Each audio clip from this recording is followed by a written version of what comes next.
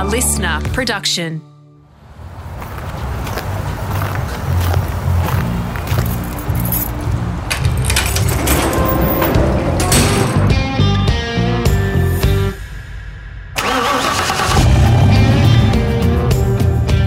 G'day, it's Rusty here, all set for part 2 of my podcast with champion co-driver Rhianon Gelsomino. If you've arrived at the start of stage 2 before checking out stage 1 or part 1 of the podcast, jump back to the Rusty's Garage Library and give it a listen. Her early years learning the lessons on the family property, from hairdresser of the year, yes, to the Junior World Championship. Her first car, many years later, ending up in her brother's garage, and it is an awesome little beast. And learning to walk again after a massive crash. We begin part 2 by talking about becoming a full-time co-driver. Was it an epiphany in the wake of her injuries, and when she made the decision?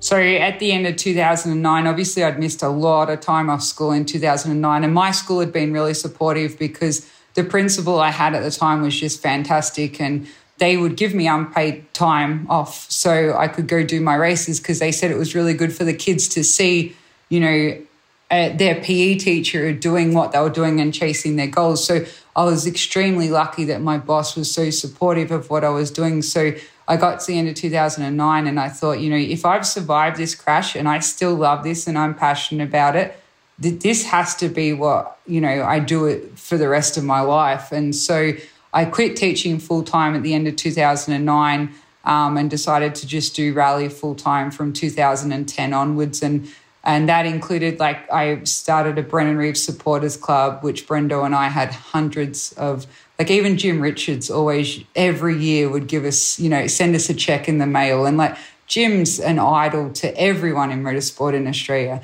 And he would race us in Targa Tasmania races. And then he'd be like, hey, you two, are you doing that supporters club again? And I'd be like, I'll send you a check. Okay. And he never wanted anything. He didn't want his name anywhere. He just wanted to support us. So the supporters club was something that I got going. We ran functions, all sorts of different things to raise money. And for me, it was rally become everything. So I'm like, okay, I have to raise this money so we can race. There's no question about it, you know what I mean? And by doing that, it meant that it projected us to the spot in Spain and then obviously to the Junior World Championship that following year. So that was where my passion took off from that time. The Supporters Club was a brilliant initiative that you really drove. I think you had something like 1,000 supporters at from various different levels of sponsorship, shall we say. Great that the legend in Jimmy was involved and people's names on bonnets and so on.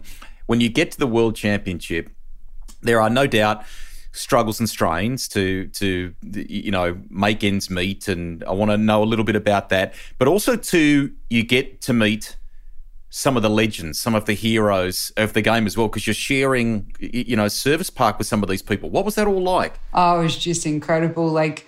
Obviously, that 2011 was paid for by Pirelli Star Drivers. So it was a great year because we could really focus on our rallying and travelling. We spent most of the year in Europe.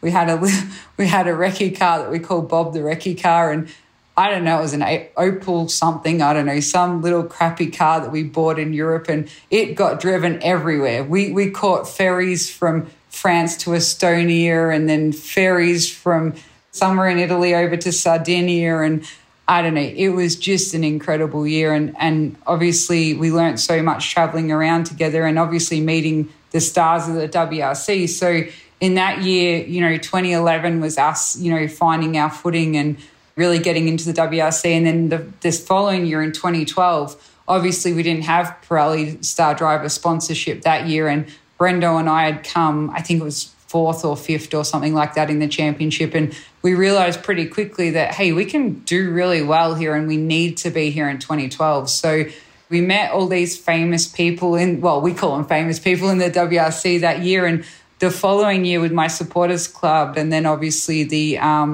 different functions and stuff, I also decided to run auctions.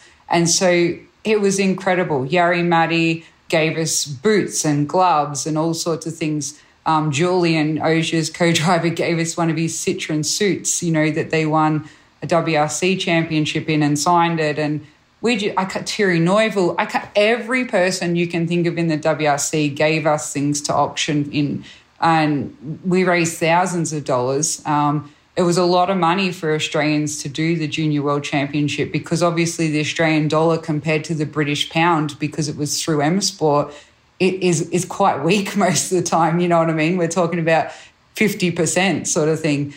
So if you're looking at, £150,000, we're talking about £300,000 plus flights and all of those sort of things. So, bonnet names, like you mentioned, all these sort of things. And the amount of people that were helping us in the WRC was incredible. And I just think Brendo and I, our personalities, where we weren't afraid to just go hang out with these people and talk to them. And we shared a test road with Petter Solberg. And at the end of the test, I rode in with Petter in the Citroen WRC car. And, we went and did the Tommy Mäkinen snow school. So, I've got to ride with Petter Solberg, Tommy Mäkinen, like world champions that you just would never even dream of. And just because of really that door opening at the end of 2010 when we won the Pirelli Star Driver, it just, opened a world of opportunities to us. Crazily, your husband, Alex, who is Ken Block's co-driver, you're out there as co-drivers competing against each other. You don't really have much to do with each other, in the early part of things. But as life has gone on, you've found a few photos and things where you've realised you've actually been quite close, or what? Didn't you in New Zealand one year crash within 500 metres of each other, or something like that? Is that right? Yeah, New Zealand 2008, I think it was, Brendo's and my first ever WRC. We find that Alex and I was talking about, when we were there, this happened. He's like, are you kidding me? Ken and I were like stuck in the same stage or whatever, you know what I mean? And then 2011 WRC Australia, when I first come over to America was like November 2012. And so I went to Ken's workshop in Park City, Utah, and Alex is showing me around the workshop, and I'm like, wait a second. And one of the canvases they have on the wall is Brendo's back, Ken, Alex, and it's at the signature session at Rally Australia 2011. I said, Alex, are you kidding me? I'm sitting next to my brother. My brother's next to Ken, and you're here. And I said, do we even speak a word to each other? Like, it's just so many little things that we've realised throughout the time where, we were both there racing and focusing on our job. And obviously it was just quite a coincidence that when we work out, how many times we passed by each other and didn't even realise each other existed. People listening to the podcast know and love Ken Block. They'll know him from rallying. They'll know him from what he's done on YouTube and even the success that he's had with DC Shoes and so on. What has it been like going into that workshop, which sounds like heaven for most of us in terms of cars and equipment, and paint a little picture, if you can, of what that is like? Oh, Ken's workshop in Park City is incredible. So he has containers that are stacked inside this building, and it's a really amazing Ken's creativity, let's just say, as we've all seen throughout the years. So he's obviously got incredible cars. He's got great taste and great flair for different things that most of us would never even think of. So walking in there for the first time, Alex was Ken's general manager at the time. So not only was he co-driving for Ken, he was also his general manager. So he had his office upstairs in the second container upstairs. And it was just an incredible space to be in, because obviously you follow what Ken was doing and what he was achieving with not only his gymkhanas, but doing the WRC and things like that. And it wasn't something that we usually saw. Europeans, yeah, for sure. But what he's done for the car world, I think, is phenomenal. And it doesn't matter how many times we go to his HQ in Park City, Alex and I always smile and enjoy looking around at pictures and different, things that he has hanging on the walls and just take it all in. And Alex has obviously been very lucky to work with Ken since 2005. And that's very rare for two people to stick it out for those many years. So it's been something that they've, worked really hard together and achieved many things together. His role has been all-encompassing too, not just in a co-driving sense. I think he's been spotter for Rallycross and worked within the team and so on, hasn't he? Yeah, so when we started dating, he was general manager.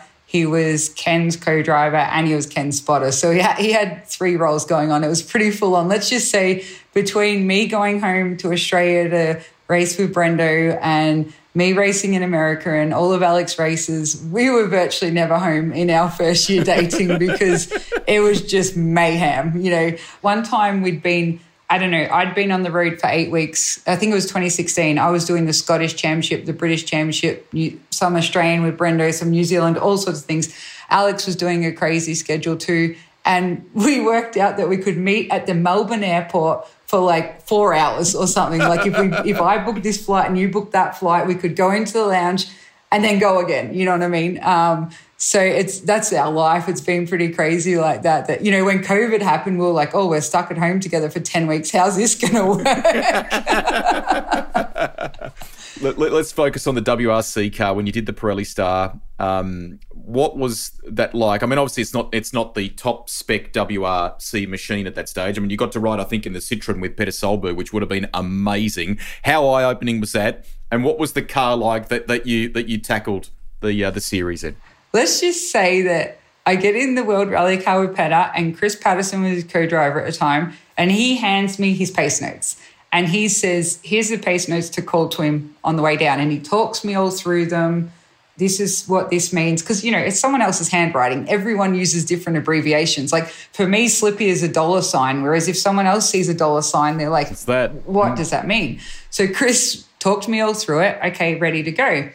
So we go to take off, and the first thing I accidentally do is push a button at my feet, which makes the wipers go. So the wipers are going flat out. They're spraying the screen, and Petter's yelling, wipers, wipers. I'm like, I know the wipers are on. Why are you yelling at me? And he's like, your foot, your foot. And so then I go all nervous because I'm like, well, I've already screwed up and I'm supposed to call these notes. And so I start calling them, and he's like, no, you be quiet. You be quiet. Okay, I'll be quiet. So I be quiet. I go for the ride to the end, and I get the time, and it's like 1 second quicker. He's, how heavy are you? Because Petter's obsessed with weight. And I tell him, he's like, oh, Chris needs to lose weight. Chris is tiny. Like, he doesn't have any weight to lose. So we turn around and he says, okay, you call notes back. And I'm like, Petter, he showed me the notes in the stage, but he didn't show me the notes for the reverse of the stage. I don't understand. Yes, you call notes. And I'm like, oh, like, I've got no idea what I'm doing because I can't understand. Like, Chris hasn't showed me what everything means on the way back. You know what I mean? So I call about 3 corners. I'm so confused. He goes, oh, shut up. And so we get to the end, and he's laughing so hard. We do a second quicker again, and he says to my brother and Chris, oh, she only called 3 corners and she was off notes. And Chris is like, really, Rhiannon? I showed you. And I'm like, Chris, he made me call the notes back. And he's like, oh, Petter, I didn't show her them. And I'm like, I'm so sorry.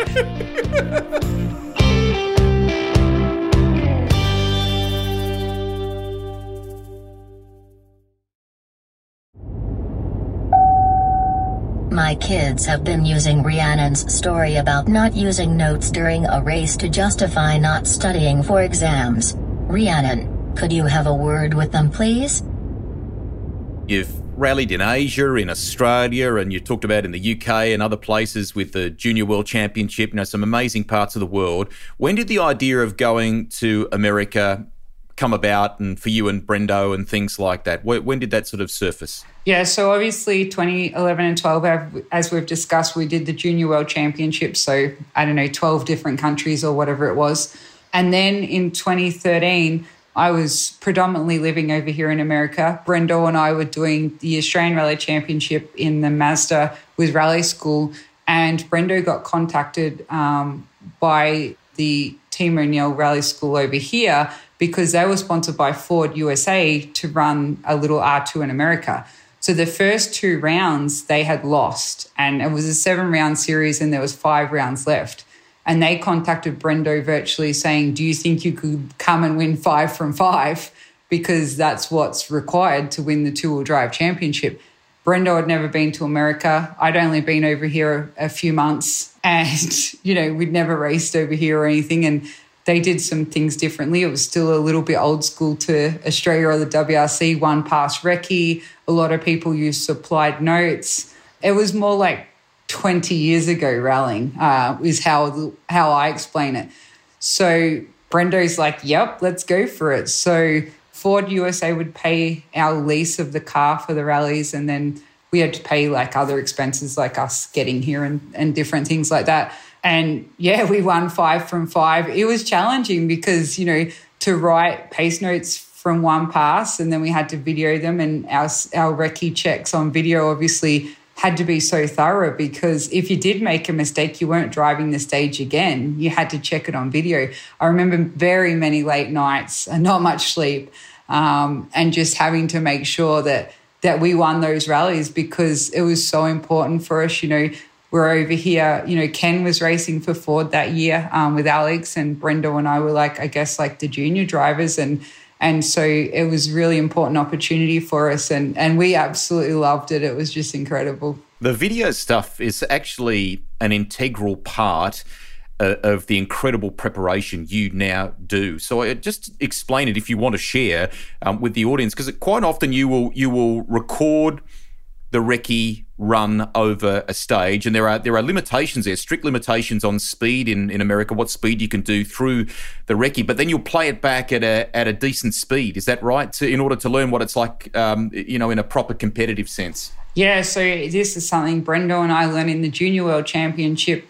Craig Breen was really thorough with his videos, and this is back in 2011. And Brendo and I were recording recce, but we pretty quickly realised that, you know, we were recording recce and we'd just go to sections that we had issues on recce. So we would say, 3.5 kilometres, check this corner because we weren't happy about it. At this, check this. We'd make sure our camera caught our trip meter that we had in the car, and we could do that. But pretty quickly we realised that Craig Breen and his co-driver, who won the junior championship that year, were watching their recce videos at double speed. And the co-driver would call the notes to the video. And we were realising that, wow, this is like a practice for the actual stage. You know, you're not watching at normal speed. You're not just checking specific corners. You're checking the whole stage, and you're checking how the notes come out at speed and how that works for you. So we quickly adapted that and started using that. And that's what, you know, the guys in WRC do. But then I quickly worked out that unless you were doing WRC, you didn't really know what was happening with videos. All you knew was people were recording recce and they were checking sections of stages. So at that point in time, we adapted it, and I've taught all of my drivers. I think I've worked with nearly 30 drivers throughout my career now. All of my drivers this, and you look, some of them are more gentleman drivers. They don't want to sit up for hours and watch recce video at double speed because to them it seems pointless. But even if that's the case, for me as a co-driver, what I do is I would then watch it on my own at double the speed, and I highlight my notes and pick tricky sections which I need to jump out at me. Before this technology, you would just make a mistake in stage. Like you might be a little bit late on a corner, you might be too fast on a corner because you didn't pause. Whereas with the video, what it meant was I could put like a little comma if it was like a very long corner and I might rush the note. The video at double speed allowed me to say, oh, Rhianon, you've actually got time here. Like you need to pause. So put a little comma to let you pause. And, oh, this happens really quickly. You must say this together. So if I must say it together, I'll put brackets either side. And it's like, doesn't matter what you think, you cannot look up, this must be called together. So the video has been a huge thing, which I've actually taught to Travis as well, because when I started working with him, he was like the way Brendo and I used to be. He would just find the sections that he needed to fix. And I'm like, oh no, there's a really good system for this. And he loves it now. You know, every rally we finish recce, the first thing we're doing, I'm downloading the videos. He's like, Rhea, are we ready to watch videos? Are we ready to watch videos? Like he's just ready to do that process because it's so important, not only for him checking the notes, but him also having them read at speed and deciding, does it process? You know, we've got all these words. Do they make sense at speed? Can I process all this information? So it's been a tool that's been incredible. He is like a jack in the box. He's so energetic. He's a legend when it comes to motorsport, what he's achieved on two wheels and stunts, and then even what he's now doing on four wheels. We're talking about Travis Pastrana. Firstly, I mean, I love the fact that he's enjoying the homework now. I reckon that's crazy cool. I wouldn't have expected that if you told me at the beginning. The opportunity to go and work with him It's actually taken a little while to come about. Is that right? How did you ultimately end up as a pairing in a Subaru in the American Rally Championship? Yeah, I mean, it's quite difficult because obviously when your husband's also a professional co-driver and you've got corporate sponsors like Alex and Ken, it usually always was Ford and Monster and things like that. And then you've got a wife who's also a professional co-driver and she's wanting to find rides that could clash with you. You know what I mean? So there was a while where an opportunity to sit with Travis for me back 2015 or something come about, but it just wasn't possible because of the situation Alex and I were in with Ford versus Subaru and things like that. So for us, you know, when Ken sort of moved away from doing the American Championship full time and was doing world stuff and bits and pieces everywhere, really just enjoying his rallying, when Travis contacted me in 2020, that opportunity I could jump at because it wasn't a situation where Ken and Alex were directly competing against us and they were worried about pillow talk, I guess you'd say. But at the end of the day, they also quickly realised that when Alex and I are at rallies, we don't stay together. We're both professionals. We're there doing a job. And at no point in time would we ever discuss, you know, anything to do with our team because we both want to win. So Travis contacted me as soon as the lockdowns happened and said, could I do the Southern Ohio Forest Rally? But unfortunately, I was already booked with another driver. And yes, when Travis calls you, how do you say no? But at the same time, I'm one of those people that it doesn't matter who's booked me, whether they're the last person in the field or a world champion's trying to book me. Like, I'm loyal to what the decision I've made. You know what I mean? There's no contracts with those people or anything. It's just, yes, I'm doing the work and no questions asked. So we did that race and he had to use a co-driver he'd had from a few years ago. And then I think it was the day after that race, I got a phone call again. He's like, are you booked? Because this time I can't miss out. So that's when I said, no, I'm not booked. And so he said, we'll do a G-Way Forest Rally as a test rally. We knew each other, but, you know, we didn't know each other really well. And you need to work out, do your personalities work together? Do you work well in the car together? You know, just so many things, that especially these cars over here are bloody fast. And, you know, if it doesn't work, you can't have that person in the car. So our first rally together, we won. So I was pretty confident that I was going to get a call to continue, which I did. And now I've done 9 rallies together and obviously a great season this year. And I've put the boy to work, lots of homework and all that sort of stuff, which he's jumped at and he's been fantastic, which is great. And we've obviously won this year's championship. So a lot of hard work has gone into it. But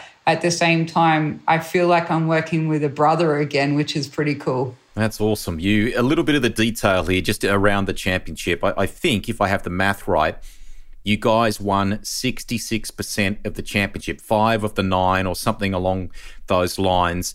Massive year in the cool trademark blue Subaru colours alongside a legend in world motorsport, not just in America. That for you must rank enormously high, Rhianon. What does that mean to you? Yeah, I mean, when Brendo and I didn't win the Australian Championship in 2014, I truly didn't know, like, that was something that meant so much to me to try and win an Australian Rally Championship and to miss out on it. And then 2016, we won quite a few rounds, but we didn't register for the points. And I guess at that point in my career, I'd nearly given up on whether I could win a national championship. And obviously, everything just fell in place. David Higgins left the team. Travis said he could drive full-time for Subaru. He got moved into the number 1 position. And so many things just fell into place.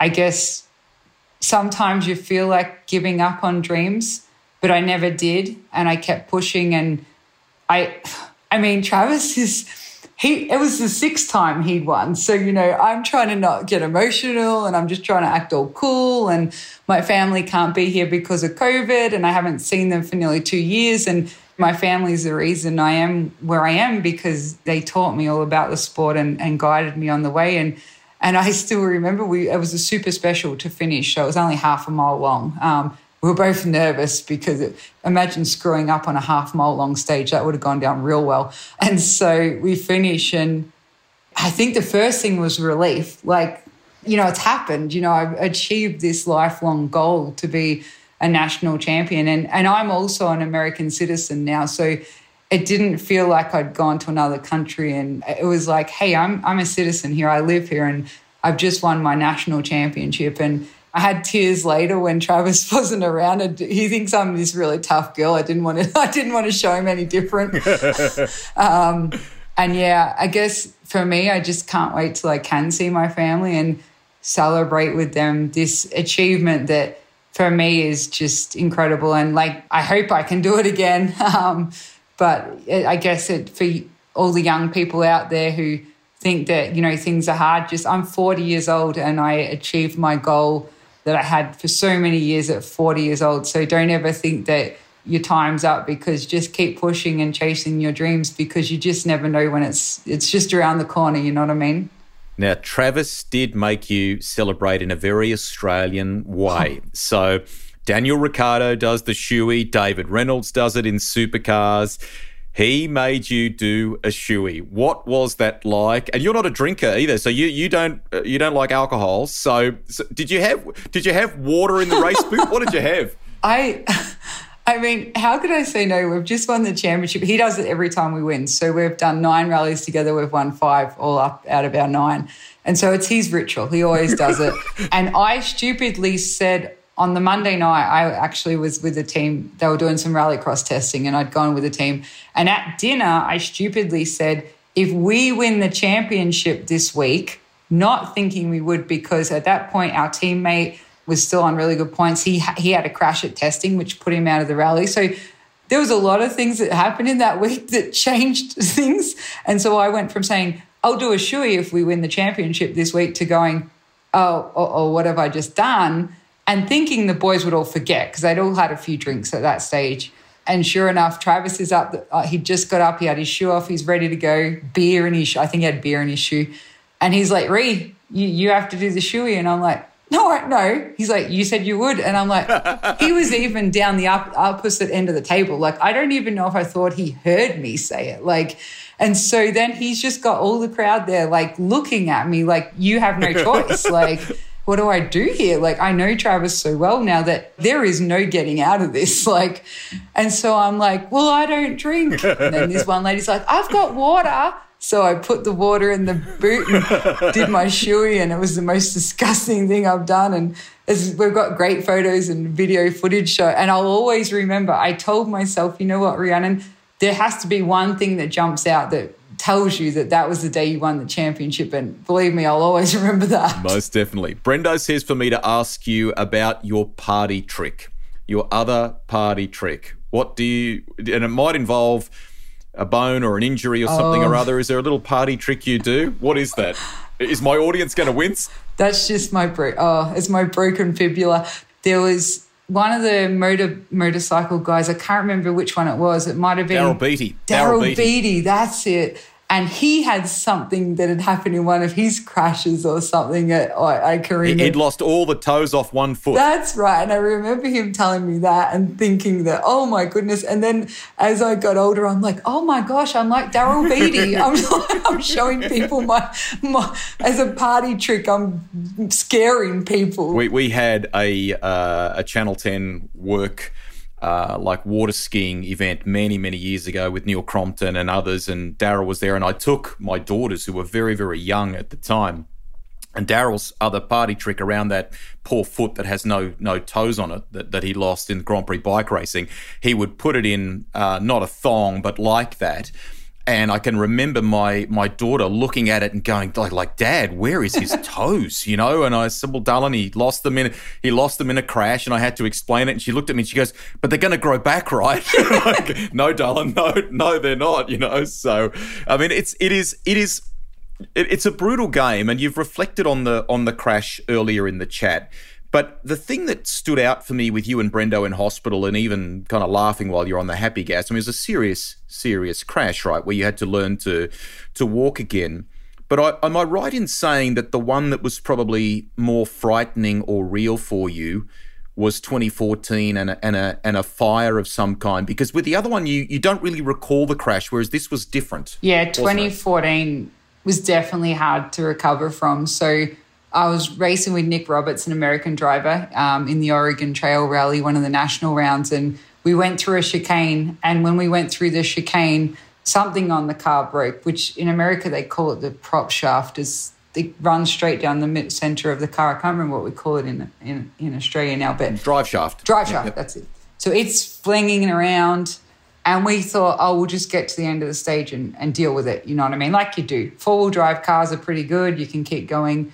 Well, little did we know that it was flinging around that much that it punctured a hole in our fuel tank, and the fuel tank just burst into flames on the straight. No crash or anything, just burst into flames. So we stop and our fire suppression system goes off like it's meant to. So it drowns you in like a foamy sort of thing. And the whole idea of that is they'll never save a car, but they'll save a person, you know what I mean? So Nick opens his door, and when he opens his door, for some reason the oxygen in the fire just means that the flames, if I try and open my door, the flames just engulf me.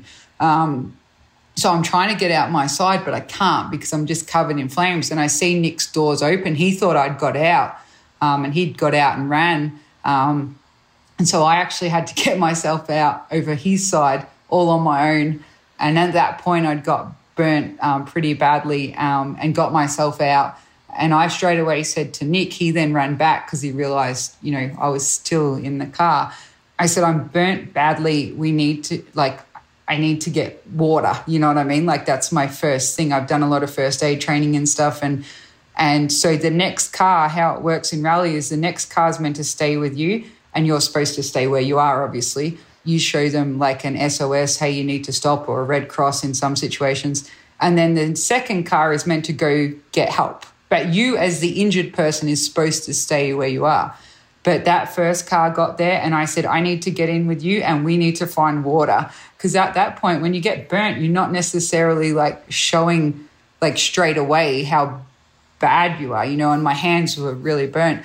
And so I just get in with him and he had some water bottles and I'm just drowning myself with them. And then we find like a little dam. And then that little dam, I just go and put my hands in there and my face was burnt. I'd lost my eyebrows and eyelashes and things like that. And then once I got enough water, we then went to the next safety point where they had an ambulance and things, and they started giving medical attention and then got me to the hospital. But the hardest part about that was I remembered every single thing that happened, and thinking that I was going to die in a car fire was horrific. And it was only 4 weeks later that I had to get back in a rally car. We were fighting for the championship in our class, and David Higgins was great, and he had sourced some co-driver gloves without fingers on them. So I was able to wear them to protect my hands, which were still recovering from 2nd and 3rd degree burns. My face had some scabs and stuff on it, but it had recovered pretty good. I still had no eyebrows and eyelashes at that point. But the mental side of it was the hardest part. Like I recovered pretty quickly. I'm a really fit person, so that was good. But just mentally getting back in a rally car and just preparing myself for the fact that I'm okay and this will be fine, and not thinking that every little noise I heard in the car was going to cause a fire. It's a dangerous game. We know that. The stories you've shared around the fire and the leg injuries are a reminder of what can happen, even if it's rare these days, given the great work that's been done and continues to be done around safety. Has that awareness of the danger perhaps changed the way that you and Alex approach life away from the sport? I mean, there's a lot of athletes out there in the world that you become so passionate and driven with your goals that, sacrifices have to be made. And already knowing with my broken legs and my fire that I've had 2 chances, that I've luckily survived, I personally couldn't take the risk of having children and continue doing my rallying. So, with a husband that does the same job as me and the risk that we both take in our life, it was a decision that we both had to make. And we both firmly stand by our decision, but we also know that when I get back to Australia, my poor nieces and nephews are probably going to stop kissing us and cuddling us and all those sort of things, because I think the world, I'm just very lucky that my siblings have had kids, and I can be an auntie to them and enjoy that, even though I've had to make that sacrifice to not be a mother myself. Now, you, in your role with Travis, aren't just co-driver. You make some decisions on different things, and he even kind of laughs about it sometimes, doesn't he? He goes, "Oh, no, that's Rhea's going to make that call. She can do that." Or you're heavily involved in this project, aren't you? Yeah, it's quite funny because obviously we all know Travis for the incredible motorsport person he is. But the reality is he has no mechanical knowledge at all. And he's the first to say that. You've got to think this guy from a young age was, he had someone working on his bike and he had someone helping him at events and stuff. So he never learnt the mechanics of his motorbike. He doesn't know anything about motorbikes, to be honest with you. Like, he gets on it and rides it like a crazy man. And it's the same as the rally car. So if there's any decisions or anything about tyres, I guess he looks at it that I've done double the rallies he has. Like, I've done, I think, 180 rallies or something, and he's done maybe 80 or 90. My experience and that is higher than his, but when you're working with Travis Pastrana, it's Travis Pastrana, you know what I mean? Like, you don't ever think that you're going to be the one making some important decisions. But even like the team wanted us to go to Vermont to the workshop to learn more about the car. So I'd been at Travis's for a few days. We'd been there working on videos and doing prep for the next two races. And then we flew to Vermont and we get there at 9 a.m. in the morning and our car's ready for us to learn things. And we get there and Travis is like, "I got to be honest, guys, this will go in one ear and out the other. I've got lots of emails to do. Rhi is going to be great. She will learn everything and let me know when to come back down." And I'm like, I won't say the word I called him because I knew that was going to happen. And so off he went. The boys are laughing. You'd actually convinced him to come and do this because no other co-driver has been able to. I love and it. I'm like, I love it. Yeah, well, that didn't go to plan, did it? Tell me a bit about that awesome car, because not only does it look like a weapon, but it sounds and goes like one too. Tell the audience a little bit more about this championship-winning car in 2021. Oh, wow. It's, Subaru Motorsport USA, definitely Vermont sports car, obviously build the cars, and the American regulations and rules are virtually pretty open. So Barry McKenna brought in the latest spec World Rally car. He bought one off M Sport, put a 2-litre engine in it. They're usually 1.6 litre. And he brought it out and he blew us off the road. He was a second, half a mile quicker. So quickly Subaru was like, well, how's this car legal? You know what I mean? You're letting the fastest World Rally car come in and you're putting a 2-litre engine in it. And ARA rules, as far as anyone could find, Barry wasn't breaking the rules. So our team quickly had to, we've got a lot more aero on the car now. We had to do a lot of engine upgrades. And, for people who are listening, an R5 spec in Australia is virtually your fastest car that you've got now. Like Harry Bates and Lewis Bates, I think their cars are classed as like an AP4, but R5 standard is the fastest car you'll get in Australia. We beat R5s by like 5-6 minutes a rally. Like, they're the same speed as the World Rally car. And there's stages where, I think it was New England Forest Rally, there was 7 stages that our average speed was 85 miles per hour, which is 134.5 kilometers per hour average. Like, that's not even allowed in WRC. As soon as the stage is over, I think it's 131 or 32 kilometer average, the stage doesn't run a second pass. So I'd love to put someone like, say, Ogier in the car and his Toyota and just compare them and see where they are, because they're incredibly fast. And because they're not FIA homologated, you can't do a WRC round in them. So to know where they are, all you can do is look at the R5 times compared to what we're doing and get an idea of how fast they are compared to the WRC cars now. And to me, they're right there. So it's a ride. It's incredible. You get to the end of the stage and sometimes your hand's shaking. And when Travis puts out his hand and it's like, geez, Rhi, look at my hand. I'm like, well, if he's scared, why aren't I scared? You know what I mean? Like, I cannot believe, you were floating around the WRC paddock from the mid-2000s. This good-looking Italian guy is there. Nothing really transpires until Finland 2012. Now 2 co-drivers are married. I think if you look I mean, at world level rallying, there are not many co-drivers who are married. You guys, so this is a very rare stat. You are two highly organised people. What is that sort of life like? He's a ripper bloke too, isn't he? Oh my goodness. Let's just say we're both very OCD. So I'm shocked.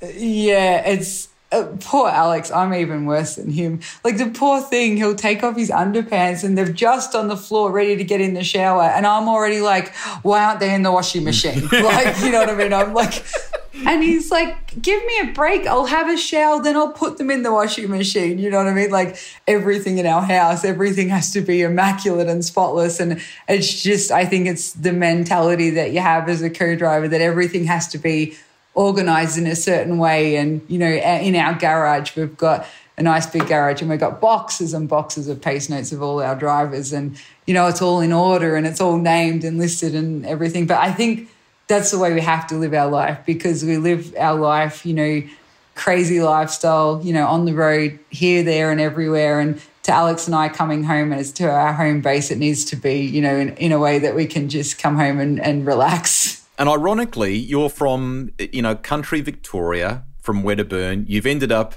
in a beautiful country area in the States, haven't you? Are you guys on about 40 acres or something along those lines? Yeah, we're on 40 acres. It's called Horseshoe Bend and it's in Idaho. We live out in the mountains, actually. It's very much like New Zealand, where you are now. Yep. And so it's incredible here. We live in the rolling foothills. Horseshoe Bend's probably about 800 people, which is similar to Wedderburn. If I want to run into the post office, I can run nearly all downhill, 7.5 kilometres to get to local post office. And then I can either decide to walk back or run back, depending on how I feel.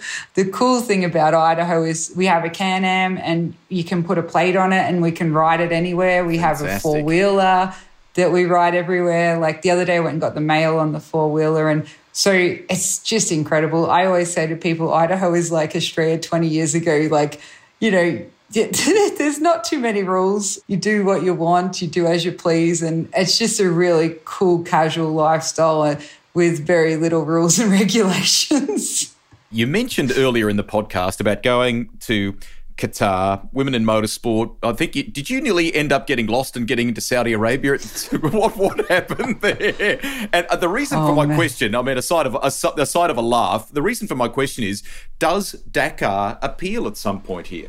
I mean, definitely when I went to do that, I was like all about, I'm going to learn to do Dakar, and this is my next goal. Because at that point, obviously, I was like, I don't think I can win a national championship. I need to start moving my goal around, you know, what's my next thing.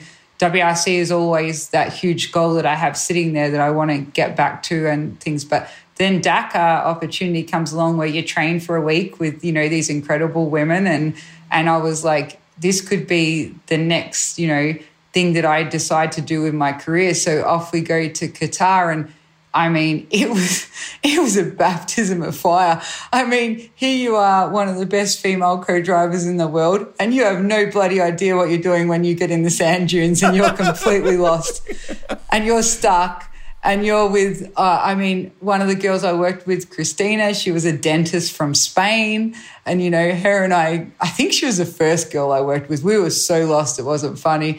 And we were trying to get this car out. I think we were in a Nissan Patrol or something like that. And then this other Nissan Patrol comes along, and this guy from Qatar gets out, and he's full white, you know, and we're like, oh, like, we don't know. He can't speak to us. We can't speak to him. We're not sure if this is very safe. You know, no one can see us. We're in the middle of the desert. And he helps us, and we can't communicate, and he's showing us what to do. And then all of a sudden we get the vehicle out and he gives us the thumbs up, and we're like, oh, like, we realize that for them, that's just the way of life, you know what I mean? Like, so he was just helping, like he was driving in the sand dunes and there's some girls stuck, so he helps us, you know. And then the Saudi Arabia border wasn't far from where we were, and it was actually one of the other teams that they were on the tracker and they were really lost, and all of a sudden the people, Utah and the people running it, they realised these girls are nearly at the Saudi Arabia border, and in that country at the time, women couldn't drive. So here you are with two women in a car coming through the sand dunes. And like, luckily something at the last minute, they just turn around and beep, beep, beep, it's coming back the right way. So I rang Alex at the end of the first day, and I classed myself as very tough. And I was sharing a room with Molly. So the little two Australians were sharing a room. And I didn't want to cry in front of Molly, but lots of other girls had already broken down and cried. And I'm like, I am not letting anyone see me lose it, you know. And so I could hear Molly was out on like sort of having her private time, I think talking to Coral. And I'm ringing Alex, and I just burst into tears. And I'm like, I want to get on the first plane out of here. And 6 days later, I loved it. We did I think it was an 80-kilometre stage. The girl I was with was a Swedish girl. I think we finished second in that stage. And so, you know, all that was incredible as far as that's concerned. But the initial shock of what Dakar is and what it involves blew my mind. And people really, I've met Toby Price now, and I've met Ricky, who also American, who won Dakar on the bike. They were actually at a desert race I was at recently. And I was talking to them about it, and they're like, you need to come and, you know, you need to train again, and you need to, you know, give it your all, because you need to do it once sort of thing, you know. And Alex and I've spoke about it recently, whether we should both go and train with like one of the competitors now that's at the top sort of thing, and maybe both of us give it a try, you know, before the time when our career ends and we don't ever look back with regret and say we wish we did Dakar. Oz Rally Pro. Tell our audience a bit more about this. We've touched on it a little bit in terms of your co-driving skills and sharing that with those that are aspiring, the next generation. Obviously, being a teacher, I love teaching, and Brenda and I used to train quite a few people at our track in Wedderburn. People would just generally ask us if we could do some training. There was never any formal, you know, business or anything that we started. So when I moved over to America, I actually said to Alex that I was missing my teaching. Like, rally was everything to me, but I missed, you know, just teaching people and the joy that I got from that. So I said to him, how did he feel about us starting a training business? Alex doesn't come from any training background. So for him, he was like, I don't really know what you're talking about. Like, this seems crazy, you know. And so we decided to sit down and come up with ideas. And because it was my baby, as he called it, we decided to call it Oz Rally Pro, because it was really my thing that I wanted to get up and going. I saw a real, you know, hole in the American Championship with the one-pass recce, co-drivers not knowing how to write down notes because they got provided Jemba notes, they called them. So there was a lot of things going on here that I felt like I could really teach people so many of the skills I'd learnt. I'm never a person that hides things. I like to share and I like to teach. And so we started Oz Rally Pro, and our first student was in December 2013, and we've nearly trained 300 students now, be it in New Zealand, Australia, or America. Someone from Barbados come over here. We've trained some people online in Europe as well. We don't really like to do online because we like people to be one-on-one with us and things like that. But one thing we've really noticed is we're two professionals that are willing to give, people pay obviously, but they're willing to give back to the sport and teach their secrets, which is very rare. That doesn't usually happen with people at the top. They like to keep their secrets hidden. Whereas now we've quickly realized that people who come and train with us, we're just training them and don't really think anything of it. But to them, like, we're their role models teaching them. So it makes you realize pretty quickly that what we're doing is fantastic for the sport and the people around us. Final one for you. You've talked about storing co-driver notes and pace notes from all the different people you've worked with over time, racked and stacked and ordered appropriately, probably in year order and whatever it might be. In the garage, though, because with Rusty's Garage, we like to talk about a car project. Is there a resto car in the garage? Is there a little project car of some kind? And if not, is there one that you'd like to do one day? Alex wishes there was. We usually have a lot of toys. At one stage, we had the Can-Am, 2 quad bikes, 2 dirt bikes, We have a 1 kilometre track on our 40-acre property, which we race around on our dirt bikes and Can-Am and four-wheeler and those sort of things. So we don't have a resto or anything that exciting. We have what we call over here a Toyota Tundra truck instead of a ute. Yeah. And so nothing really exciting, I guess you could say. But definitely we love the classics and we always go to car shows and things like that. And I think at some stage, if we're not living on a 3-kilometre gravel road that winds up to our house, if we move somewhere else and we're on tarmac, I'm sure Alex will very quickly acquire some sort of classic car. He loves classic Porsches, so they don't come cheap though. So No. I think we'll have to wait and see. But yeah, for now it's just the normal toys that you love to play with in our garage. I look forward to having a beer with him and talking old 911s. They're a bit of something I've got a soft spot for. I think it's terrific that your first, what the Americans probably call a Datsun P510 or Datsun 1600 has ended up back with Brendo. I think that's awesome.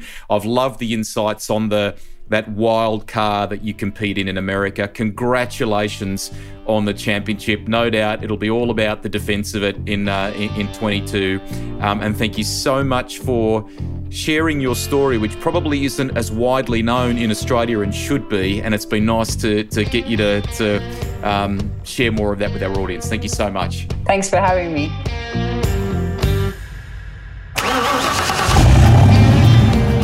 Rusty's Garage is written and presented by me, Greg Rust. Series producer and editor is Alex Mitchell. Audio production by Darcy Thompson.